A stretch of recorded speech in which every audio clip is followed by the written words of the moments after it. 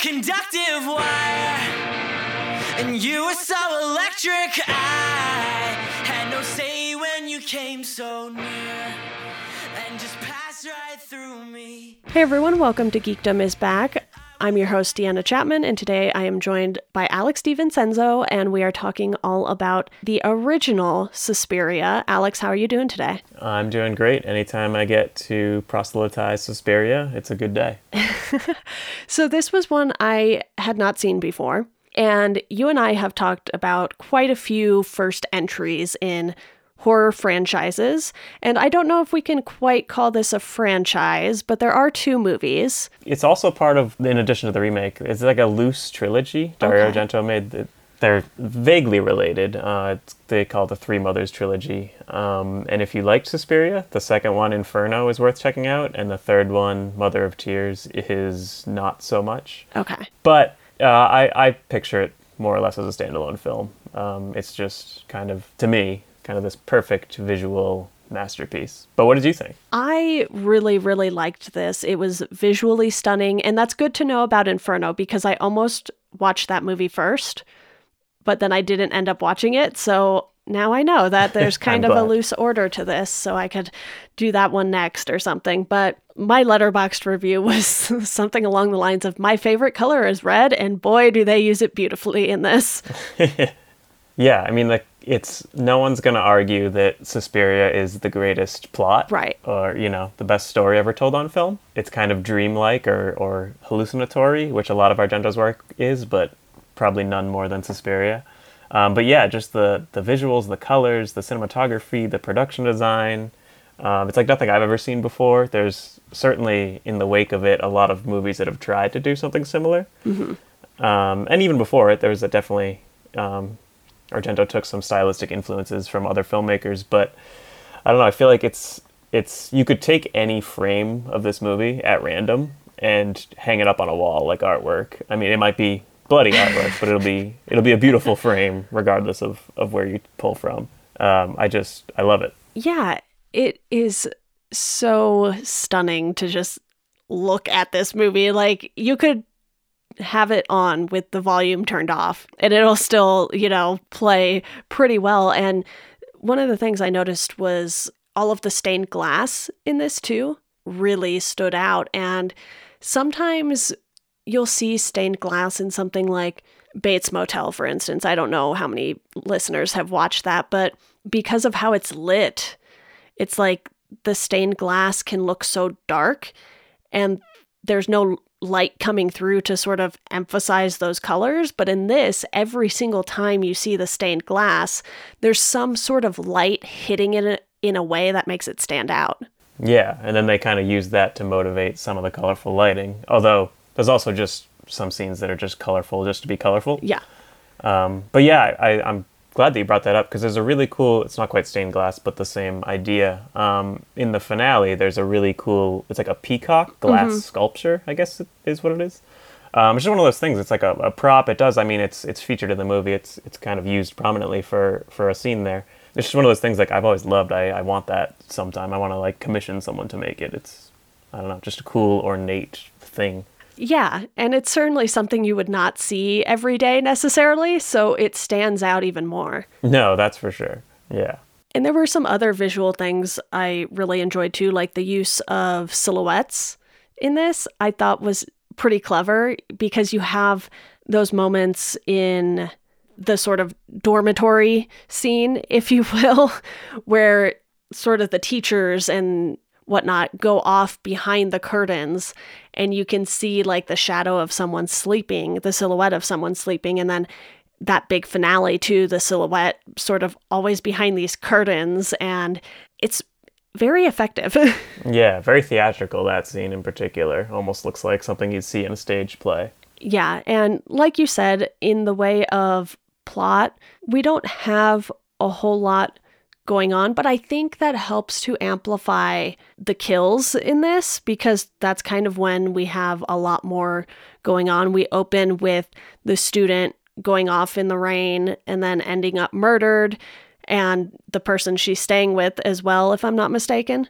Yes. Yeah, because Pat, I believe her name is leaving as Susie is arriving, and she goes and stays with some woman who isn't really introduced in any sort of way. It seems like they don't really know each other that well. It was kind of strange.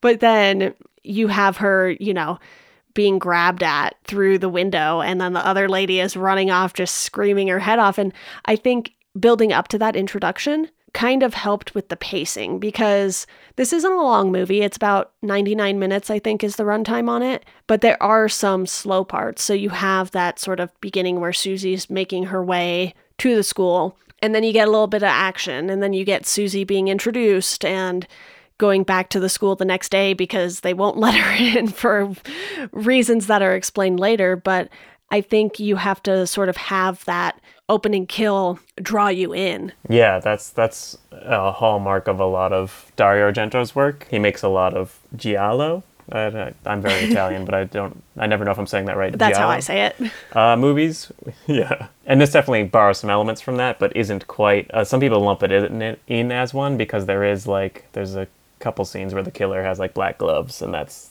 the big trademark of that. But this one definitely has more supernatural elements and almost feels like a fairy tale, a really dark, like a Brothers Grimm fairy tale. Yeah, and we have that moment. I don't know exactly when in the movie it is. It definitely feels like it's more towards the halfway, 2/3 mark, kind of. But you have Susie going and visiting a friend, and he introduces her to this guy who's into witchcraft, basically, and witches.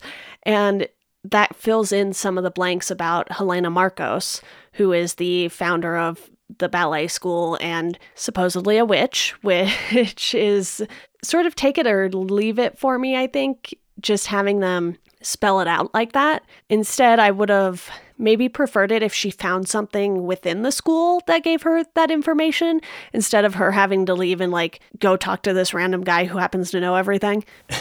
Yeah, it's definitely an exposition dump. Kind of the whole movie comes to a screeching halt for this scene to tell the audience what's going on.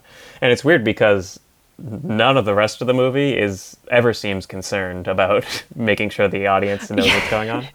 Yeah. And I say that in the most loving way possible. It's a little bit of style over substance, but kind of in the best possible way. But yeah, that friend she speaks to is Udo Kier. That scene where they're outside and the wind's blowing really hard in her face in the close up, but not in the wide shot, always kind of makes me laugh. But Udo Kier, I think he's a German actor, but he's been in a bunch of American stuff too, most notably Blade is what people will probably know him from. Just a very eccentric character, and so it's kind of fun to see him young and a little more grounded, although with the dubbing, it's kind of hard to tell. Yeah, it feels like in these movies, a lot of the Italian horror stuff, some people are speaking English and then other people aren't. Yeah, so I guess the story goes that they would film everything in Italy without sound, so people could be working elsewhere on set and not, you don't have to hold your work for dialogue. So they would record everything without sound and then dub it afterwards for twofold, because then you get more work done during the production, and then afterwards they can dub it both in the original Italian language and in English. Okay.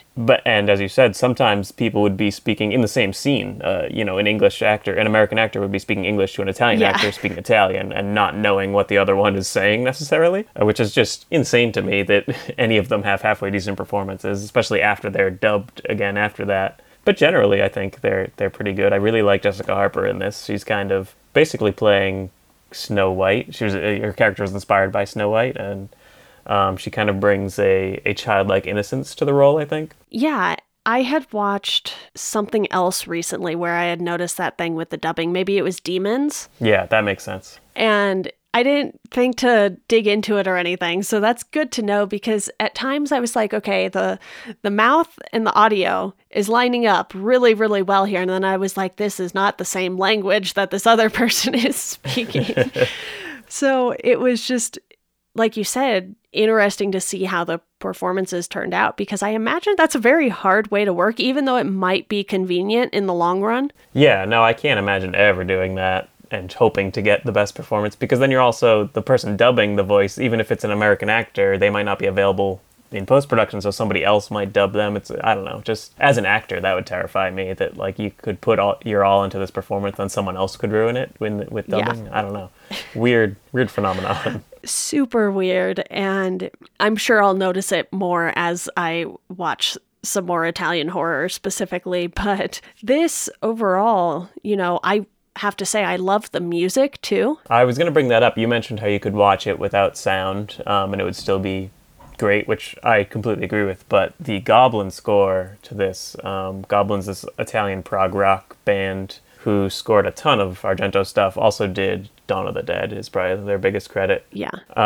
Just, I don't know, blows me away, because there's certain scenes where it's like if you were to give this to any composer, they would not do anything close to what Goblin's doing. There's like, like I said, a lot of it's like prog rock, which is kind of their thing, but then there's like tribal music, there's a lot of synth, there's just like wailing voices and whispers, and the main theme, which is almost like a lullaby, is really cool. I don't know, it's just like another layer. The same way the visuals are so kind of in your face, the score matches that intensity. It does. In a way that's very rare. Yeah, it was funny because I watched this and then I watched an episode of Stranger Things afterwards. Oh yeah, you can definitely see some overlap there. A lot of influence, I think. Yeah, and it's very cool when you get these scores that accompany the visual in that kind of way, because I don't know if anyone else would have done the Stranger Things scoring the way that it's done, with the current team. So the fact that I just happened to watch those two things in the same night, but it's just so nice when the score goes hand in hand with the visuals, because I say a lot that I prefer it when I don't notice the score and it just sort of enhances the movie experience. But this, I think it was noticeable, but not in a bad way, because like you said, it is pretty in your face, as are the visuals. And I think that works for this era of horror. Yeah, I agree. Italian horror in general, I think, is very good at that, where the scores do stand out, but not in a bad way. They're rarely subtle, but again, it's just kind of a different method of storytelling. In terms of both visuals and audio. And I'm a big horror score nerd, especially the synthesizer stuff. Mm-hmm. And this is kind of right in that alley, or kind of a precursor to what, John Carpenter would end up doing a few years later. Yeah, it's pretty great. And, the whole aspect of this sort of being this ballet school that is cursed, and obviously there have been ballet movies since that have, very similar kind of vibes, but they're not done in quite the same way. And the way that they use the colors, the music, the whole thing just comes together really well. And I'm sometimes willing to forgive the plot not being as exciting if a movie gives me other things to focus on that I really like. And as you know, I watched a lot of King stuff before I started going back and sort of filling in these bigger horror blind spots, if you will. So I watched a lot of bad stuff, which is no knock on King or anyone who made those things. But, some of the stuff was like TV miniseries and TV movies that didn't have big budgets, or stuff like A Return to Salem's Lot, which I'm not sure why something like that existed, because there's, stuff that is very derivative, like numerous Children of the Corn movies. And I think it kind of makes it so that I enjoy stuff like this a little more, because when people are like, there's no plot, I'm like, oh, you have not seen a movie with no plot. Yeah, I will take a interesting, even if not good, wild swing, big swing over just like a boring generic movie any day of the week. I don't think this one is either. I think this one, well, it is a big swing, but I just think everything about it works, even in spite of some of the things that shouldn't work. And I'm so glad you enjoyed it, because I've shown this to other friends and stuff, and sometimes it just doesn't click, and I get it, because it is, again, like I said before, I wouldn't argue someone who calls it style over substance, but to me it just, I don't know, it works for whatever reason. It's almost can't put it to words other than just saying it looks really pretty and sounds really good. Well, it in a sense is kind of like a murder mystery story, because you have Susie, who is sort of figuring out what's going on as things are happening and people are going missing. And she goes out and gets the answers and figures it out and puts a stop to it. But the one thing that I was a little unsure of was the piano player and his dog. Like, that whole scene felt like a different movie. Yeah, it's almost like they just, and I don't know that this was the case, but I feel like around this era, there would be like almost like a stopwatch, like you need a kill every 15 minutes or whatever it is. Yeah. And it's just like they didn't have anything to happen in that kind of midpoint in the movie. So there's this blind pianist who plays for the dance school, and he has this dog who attacks him in this, it's like a really cool looking scene. They're like outside in the middle of some, I don't know, nice looking European area. Yeah, it's just like a giant plaza almost. Yeah, exactly. And granted, the dog is very fake looking in that scene. It's like definitely like a puppet, but they do fast cuts. But yes, it does seem kind of out of place. Even having it set in that plaza is weird because so much of the rest of the movie is all contained in the dance school, other than that opening scene, and that exposition dump that we discussed. So it's, I don't know, yeah, it does kind of come out of left field, but... And I think just because it's so much darker than every other scene in a sense, because there's not a ton of lighting, you have the two guys in white come in and that kind of gives you that contrast there. But, the dog's a German Shepherd, so black and brown dog for the most part. And it just kind of felt like a little bit of a different tone there. But that is really, I only had a couple complaints about this, and I did enjoy a lot of the other effects. Like you said, you could tell the dog was fake because obviously they're not going to have a dog ripping some guy's guts out. And there were a lot of gore effects in this that I think worked well for me. And the practical effects, like when stuff is coming off the walls, doors are blowing open, you have stuff shaking and rattling. I thought that was all very effective. Yeah, that the opening scene where the girl's hanged in a very kind of elaborate manner is one of my favorite death scenes in a movie, which to anyone who doesn't watch a lot of horror movies probably makes me sound like a psychopath. But no, it's just beautifully orchestrated. Just the way it plays out, almost like a Rube Goldberg kind of thing, like a Final Destination-esque, where just like everything has to go just right or just wrong, as it were, for this to all work out. And she comes crashing through that skylight that also has a cool pattern on it. It's just, I don't know, fascinating. And then the glass from the skylight, I believe, kills the person she was staying with. Yeah, so you kind of get a twofer. Yeah, it really is like a Final Destination kind of thing. And there is this show called Elementary. It's not on anymore. It was like the American Sherlock show, basically. Yeah, I never watched it, but I'm familiar with it. Yeah, and it had this opening where it was like, you start with the ball and it rolls down and it does all this stuff. And that first kill was very much like that, where it was like, people who do those trick shots and stuff. And they set up like these big elaborate things in their houses and the ball has to like knock over the dominoes and all this stuff. That was kind of what it reminded me of, but like the kill version of it. Yeah, no, I can totally see that. I love the scene where I think it's her roommate, one of the other dancers anyway, falls into the pit of razor wire. Yeah. And it's like this scene, like it's all bathed in blue, and I don't know, it's just a weird, if you like break it down and think about it, it doesn't really make sense, because she comes in through a window and just drops in without looking what's under her, like what she's falling on, even though it's very well lit with these bright blue lights. But it's very effective. I don't know, like it's easy, it's obviously very fake, razor wire, but I don't know, it's one of those things that kind of makes my skin crawl a little bit watching it. Yeah, and obviously when you're looking at it, it's not real razor wire because you couldn't really like see the barbs or anything on it when she like was trying to get out of it, but that's what it is.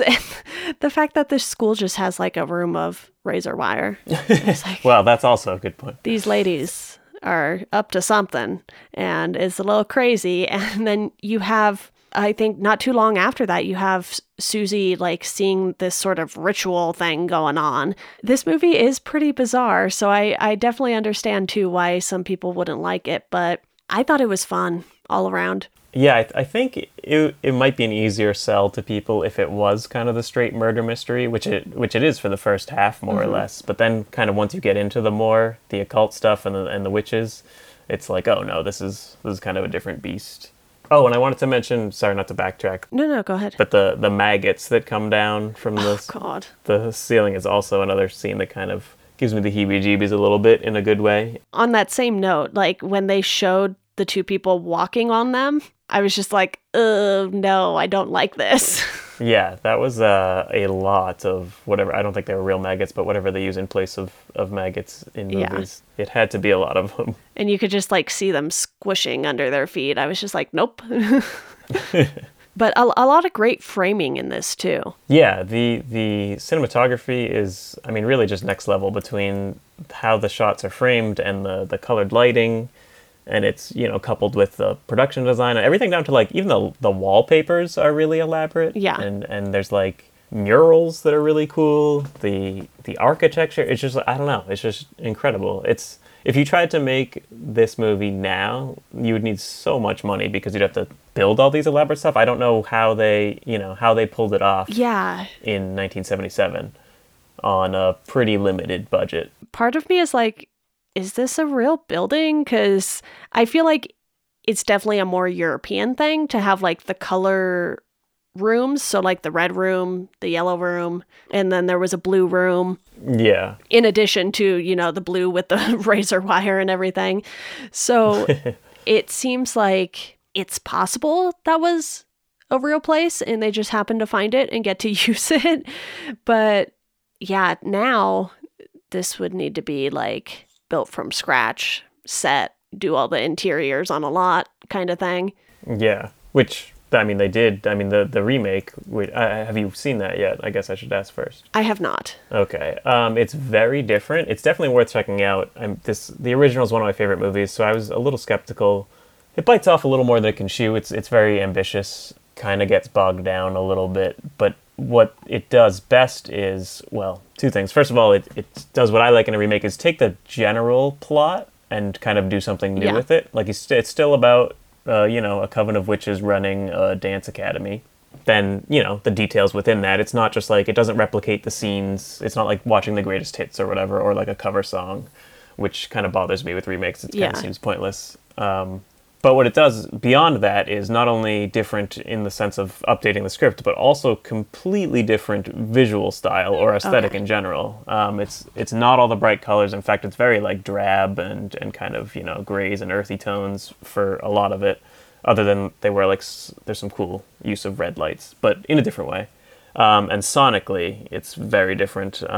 It has a score by the guy from Radiohead. Okay. Really nice score. But it doesn't try to be the original movie, and I think it succeeds because of that. It's not just reminding you of like, oh, remember this other movie you like? Well, we're gonna do it, but not as good. Yeah, and if I'm not mistaken, the remake's quite a bit longer than the original, right? Yeah, it's like 2.5 hours. So like again, it adds a lot. There's some interesting things that it does. Dakota Johnson plays Susie, and Jessica Harper does have a role in this as well, which is kind of cool, but if unnecessary. Sometimes I find cameos from original actors pretty distracting in remakes, but hers kind of makes sense in this regard. It's not just like she doesn't just pop up as like, oh, I'm a cab driver or whatever. She actually has like a decent role. Yeah, I definitely plan to check that one out. I wanted to watch this one first before I did that one because I have done some things in like backwards order. Like I realized that I watched Army of Darkness before watching The Evil Dead 2. Well, I think a lot of people saw that one first because, well, it had like the biggest release because that was like a studio movie and they, it wasn't called Evil Dead 3, so people didn't even know it was a sequel sometimes. Yeah, that's what happened. My friend gave me a list of movies that were on her watch list and I said, let's watch Army of Darkness. And then I was like, oh, oops. I still haven't watched the second one yet, but that's on my list to do as well. But you're missing out. It's a fun one. Yeah, I've seen the first one at least. So I was like, oh, okay, this tracks. I kind of did things backwards here. But, I don't know if I have too much more to say about this because like we've said a couple times now, not a whole lot of plot to go on. But I did enjoy the scene too where Susie collapses and you sort of just see the Yes. blood trickling down her nose and like coming out her mouth, and then And it's like mid-dance, so that scene? yeah, and these people just are so harsh. It's like, nah, you're good, you're fine, you can practice, let's see what you can do. And it's like, she's clearly not well. So it just kind of goes to show a lot about the other characters, I guess you could say, in that scene and the follow-up scene when she's in bed. And ballet seems like a tough career. Yes, I'm glad I'm not a dancer, particularly at the Tanz Academy. Yeah. But yeah, I'm glad you brought that scene up, because I feel like it doesn't get talked about a ton, but it's a really effective kind of build of tension, or sustaining of tension, because obviously she's not feeling good, and the camera just follows her as she's trying to dance and keep it together, and you can see she's slowly falling apart. You kind of alluded to similar movies in the past, or I mean, they came after Suspiria that kind of did similar things. And that scene in particular reminds me a lot of Black Swan, which is kind of a closer remake than the actual remake of Suspiria. Obviously, it's not a remake, but it shares a lot in common and is also fantastic.